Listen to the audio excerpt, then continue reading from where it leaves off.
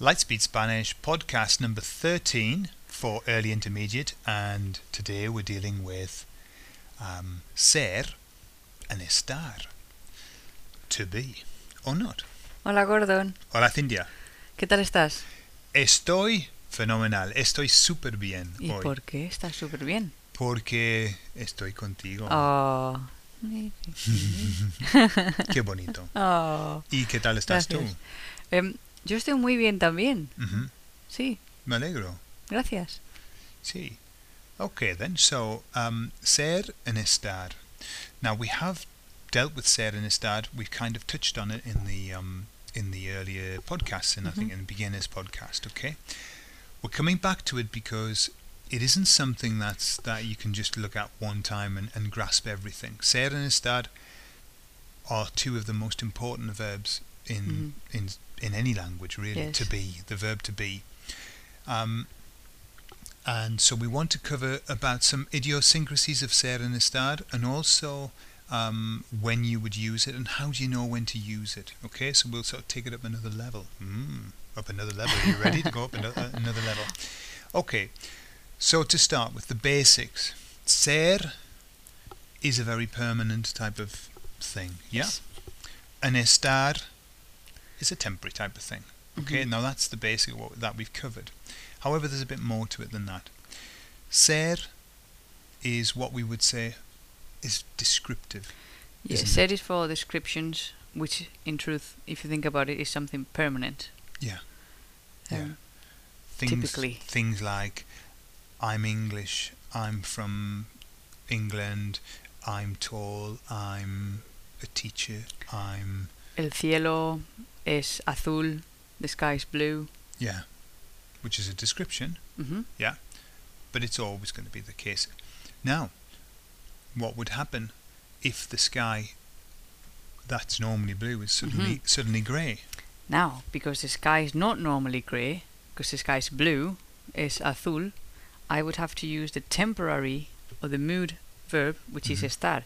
So I would have to say, el cielo está gris. Está gris. Okay. And what I mean by that is, if I change the verb from ser to estar, you notice that it's temporary. This is not the way it is normally. It's a state of the Exactly. Let me give you an example. Bananas. sky. Okay. Okay, bananas. I really want to Let me know. give you an example. Bananas are yellow. Los plátanos son amarillos. Okay? So if you buy some bananas and they're not ripe, you would say, los plátanos están verdes todavía. So they're still green. And so you would use estar to show that this is not the usual situation. Yeah? Because estar is a state. It's a state of being. Okay?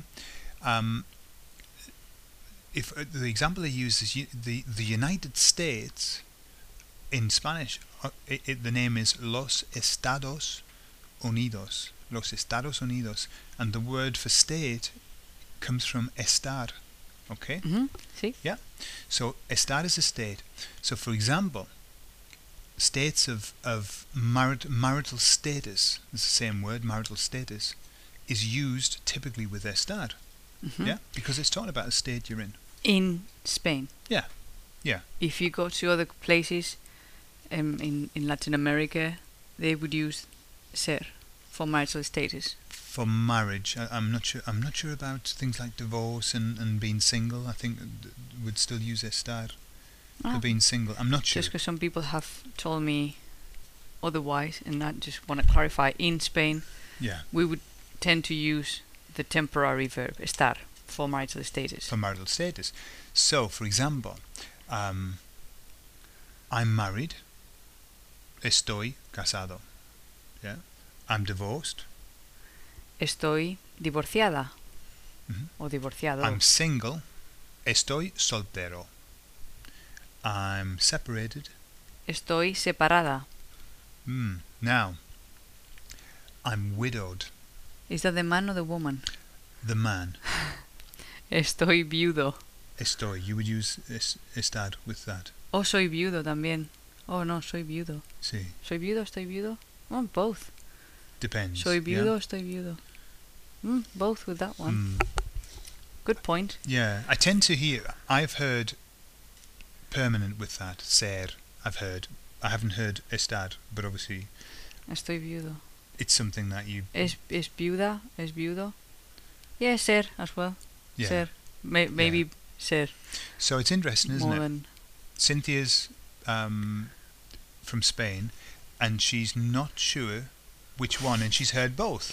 So it's really interesting that it depends. It really depends on I suppose what the person wants to present Mm-hmm. when they're going to choose whether they would say soy viudo or estoy viudo. Sometimes if you look at things on books, and I understand why they do it, because they have to give you rules. But sometimes they say, well, these adjectives you always use with ser, or you always use with estar. Mm-hmm. And most of them is not the case. You can change from one to another. Yeah. If it is something that you mean is different from the usual, or this is the usual. Yeah. Things like, for example, roto or rota, broken, then typically, very, very, very likely, it's going to be estar, Mm-hmm. because things are not normally broken as a normal state of being, Mm-hmm. no? Mhm. They're normally, fixed, how Sure. you're normally... Yeah, they're normally So, working, aren't they? Yes, so roto would be something that you would use with estar. Mm-hmm. But other things like, for example, typical one, slim. Yeah. Okay, they say, slim, delgado or delgada, you use with ser. Well, yeah, it's true, and it's also true that you can use it with estar. Mm-hmm. Because if I say to you, I don't know, my brother is slim, mi hermano es delgado, Mm-hmm. what do you understand? As a person, Mm-hmm. all of his life he's been a thin person. Exactly. That's how I see that. It's a description. Yeah. This is the way he is. Mm-hmm. But if I say mi hermano está delgado, Mm-hmm. what do you understand? Because you've used estar, I imagine that he has lost weight, and he isn't necessarily like that all the time. Mm-hmm. Yeah? The state of his being now is slim. Yeah. Another example Mhm. is when, for example, if you were to talk about a pretty woman, okay, good title for a film there. Talk about a pretty woman, you would say es guapa. Mm-hmm. La mujer es guapa. Mhm. Okay. However, it's also common to say, joder, estás muy guapa hoy. Okay. Mm-hmm. And so you can use estar, you're very pretty today, to talk about the state if somebody's especially done themselves up, or they've Made got an effort. made an effort, they look particularly nice, then you use estar. Mm-hmm. Yeah. You look at yourself in the mirror and you go, oh, hoy estoy muy gordo. Yeah. Today I'm very fat. It Estar. happens. Yeah, it happens. Yeah. Yeah. Or hoy estoy buena. That I'm happens sexy too. today.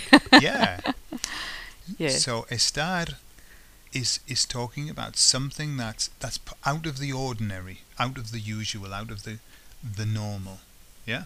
Quite often, something that's a little bit more special, or a little bit more unusual, a little different. Mm-hmm. So in loads of occasions, you can alter from one to another, depending on what you really mean, or what you want to let the other person know. If Yeah. it's something that's the way it is, or if it's something that has changed, or is different now, or it wasn't like this before, Mm-hmm. you can choose between ser and estar. Okay. Also, there's one thing we need to say about estar. We say that we use estar for location, position, but there's one thing for location, because if you say, for example, ¿Dónde está la pizzería? What's pizzería?